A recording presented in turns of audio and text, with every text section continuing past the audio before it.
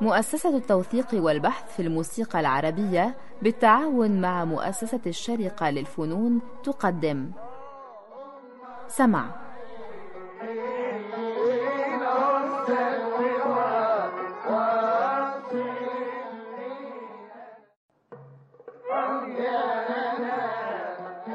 سمع برنامج يتناول ما لدينا من إرث موسيقي بالمقارنة والتحليل.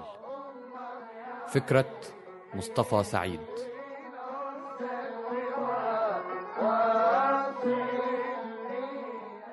سادتي المستمعين، أهلا وسهلا بكم في حلقة جديدة من برنامج سمع، نواصل فيها الحديث عن بشرف كربطاك سجا، لحن كماني خضر أغا، تعريب موسيقي عظيم مجهول.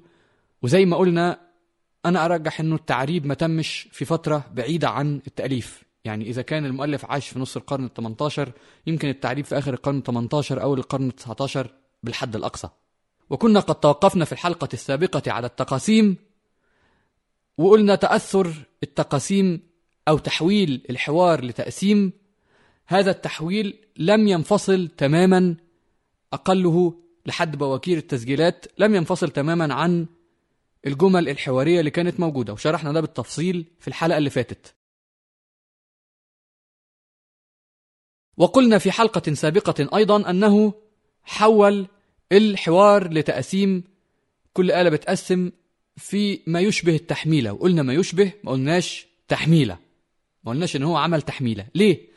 لأنه تطور بنية الجمل الارتجالية تقسيم على الوحدة في التحميلة دايما بياخد المقام نغمة، تمام. وكنا شرحنا قبل كده الكلام ده في كلامنا عن التحميلة وعن تحميلة الرست، أو في جمل وبتترد وبتتغير الجملة وبتترد.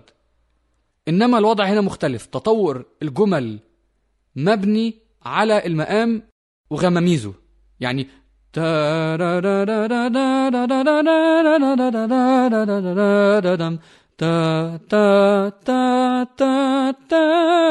مثلا، تمام.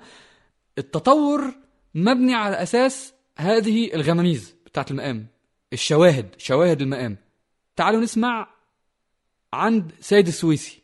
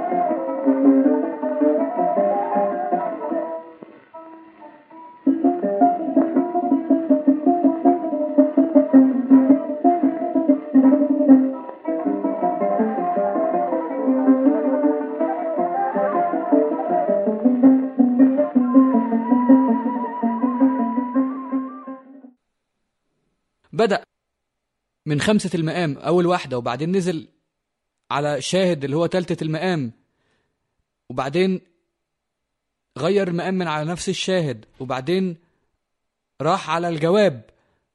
يعني لما طلع على الأوج تبع المقام، على قمة المقام، طلع من خلال هذه الشواهد، مش درجة درجة زي ما بيعملوا في التحاميل. نسمع نموذج تاني مثلا.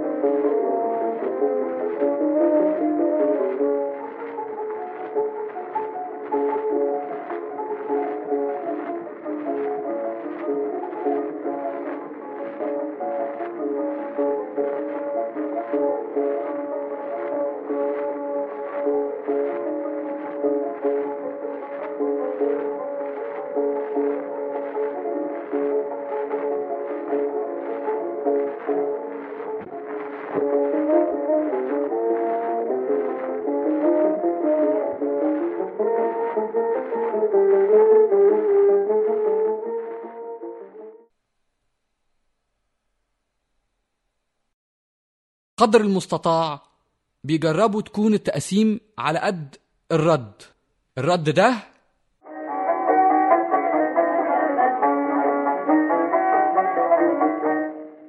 اللي هو برضو بيفكرنا بهذه الجملة اللي هي أول الخانة التانية.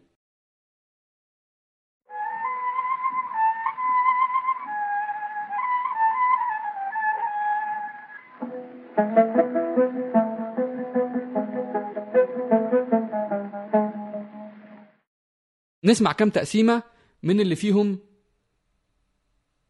السؤال على قد الجواب اللي هو بيحقق نفس العد في نهاية الأمر.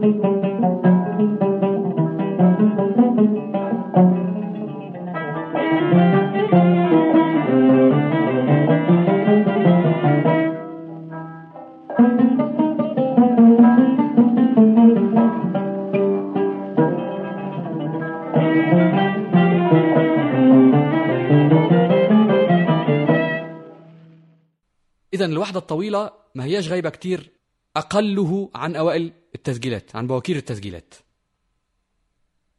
طيب إحنا دلوقتي استعرضنا تقريبا معظم عوامل الاتصال بين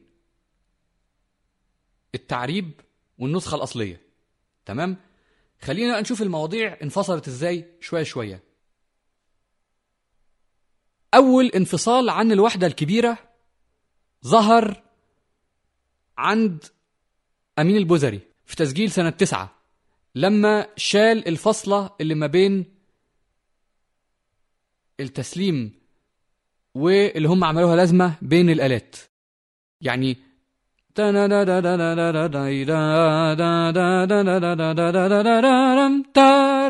فهو هنا أمين البوزري بيشيلها تم ترتا. العدتين دول هم اللي كانوا بيكملوا مفترض ل 32. لو انه السؤال على قد الجواب، فالعدتين دول هم اللي بيكملوا الدورة اللي ناقصة. تمام. هنا شالها لأنه هو خلاص بيعزف لحن رباعي تماما.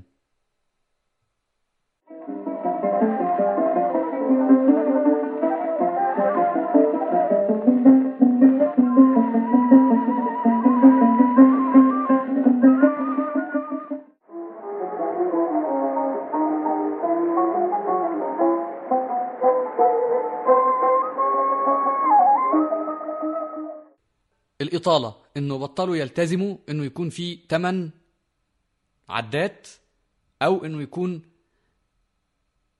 التقسيم على قد الرد، السؤال على قد الجواب.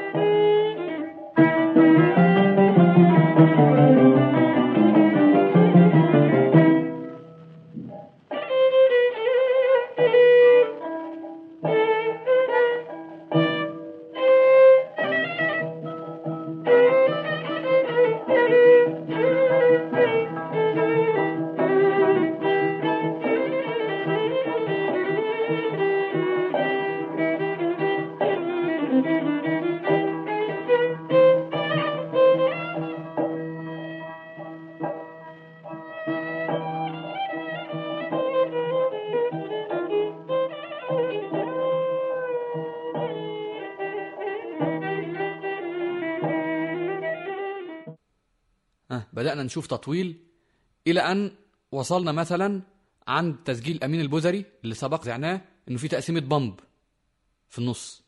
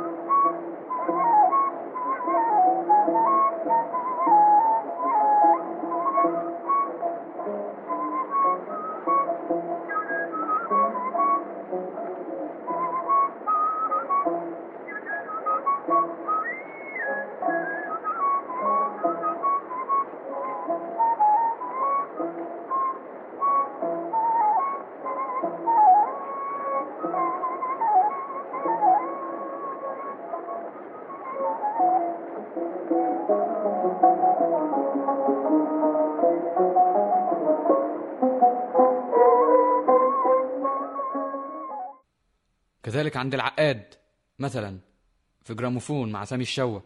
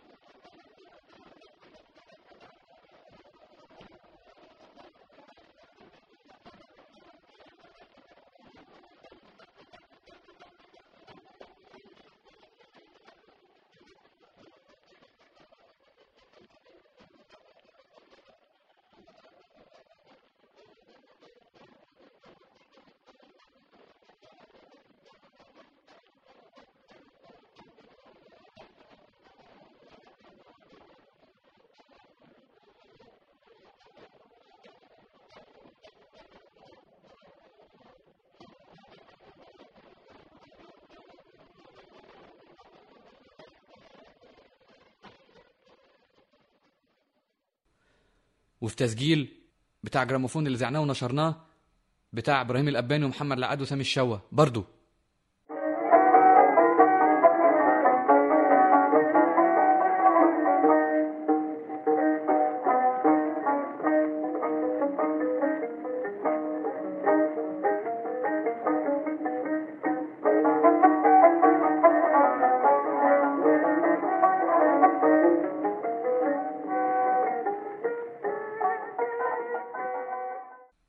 بقى في تقسيم على البمب جميل إلى أن بينفصموا تماما ونسمع تقسيم حتى بره الوحدة تماما، يعني تكون واحدة شغالة وفي تقسيمة ما هياش على الوحدة أصلا.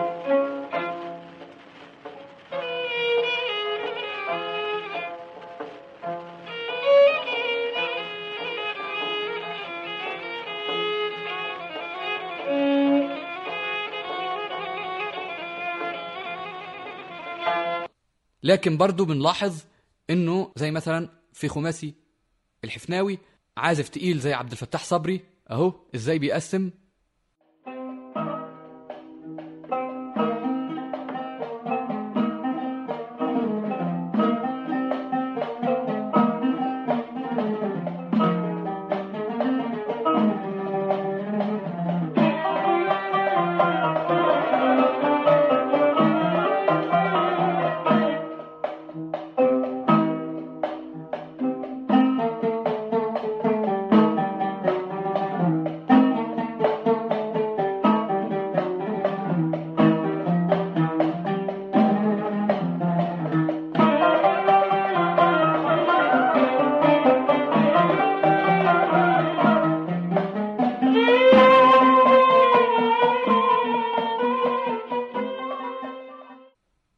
لسه سامع. فإذا الفترة دي كانت فترة انه ناس لسه متصلين بالوضع الكائن اللي كان موجود، وناس لا معهديين تماما، عندهم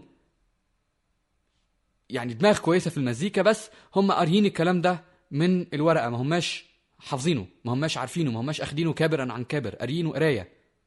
إلى أن بعدين، وده مش مهم يعني نستعرضه دلوقتي خالص، إنه هم يكتبوا التقسيم من الأسطوانات القديمة يكتبوها زي ما هي وتتأدى زي ما هي، حتى بطلت تقسيم يعني بقت مكتوبة تمام في كتير من التسجيلات اللي يعني لو دورتوا عليها هتلاقوها مرطرطة على الإنترنت، يعني مش مهم، ما هياش أصلا محط حديثنا خالص تثبيت يعني لهذه الدرجة. البشرف طار برا القطر المصري يبدو، والناس بدأت تسمعه في بر الشام وسجلوه.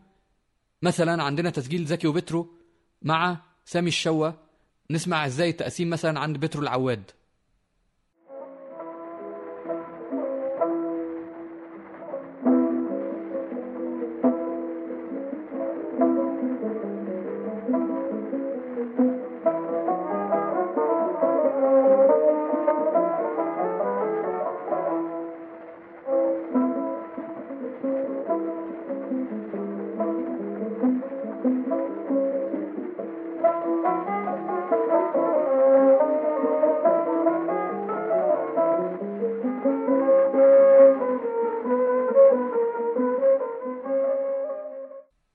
هو معلش الصوت مش واضح قوي، بس زي ما احنا سامعين ان هو بيجرب ان هو يطلع من اللي هو سامعه، وبيجرب يستخدم الريشه المستمره بتاعته اللي هو يعني بيتميز بيها خالص بترو العواد، لكنه ما بيقدرش يخرج بره الاسطوانات اللي هو سامعها. يبدو ان هو بدأ انتقال الاعمال عبر الفونوغراف. وعلى هذه السيره نختم هذه الحلقه بتسجيل الجوق العراقي الممتاز، اللي هم أكيد سمعوا البشرف يا إما في إحدى زيارات تخت مصري ما للعراق، أو هم راحوا بر الشام، أو سمعوه من الفونوغراف ببساطة. المهم الجوق العراقي الممتاز سجل هذه الأسطوانة في برلين سنة 1928 بوكير 1928. والجوق العراقي الممتاز هذا هو عزوري أفندي العواد، وصيون أفندي الأنونجي، واسكندر أفندي الكمانجاتي. تقسيم حقيقة بديعة. وقبل ما نسمعه كله بس نحب ننوه لحاجة بسيطة، بس هي قصة برضو الانفصال، بس هنا الانفصال بطبع اللهجة، بمعنى تعالوا نسمع مثلا التقسيمة الجملة دي بتاعت اسكندر أفندي.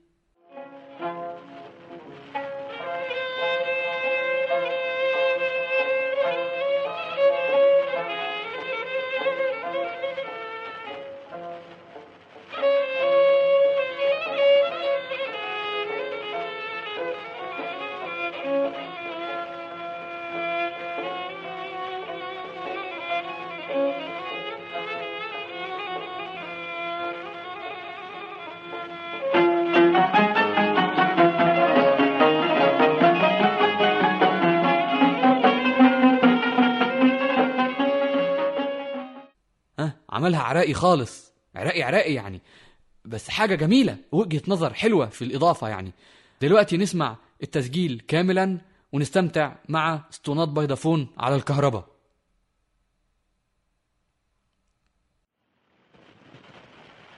اسطوانات بيضافون على الكهرباء.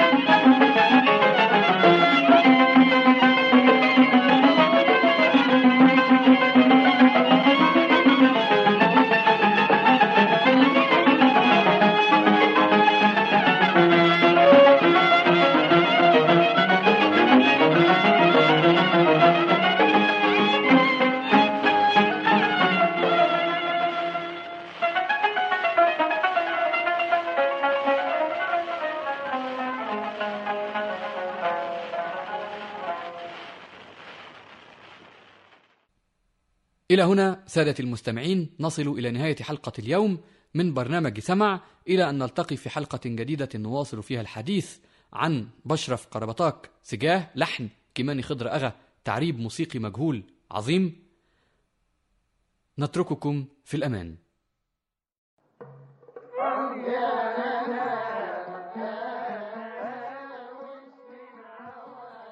قدمت لكم مؤسسة التوثيق والبحث في الموسيقى العربية سمع.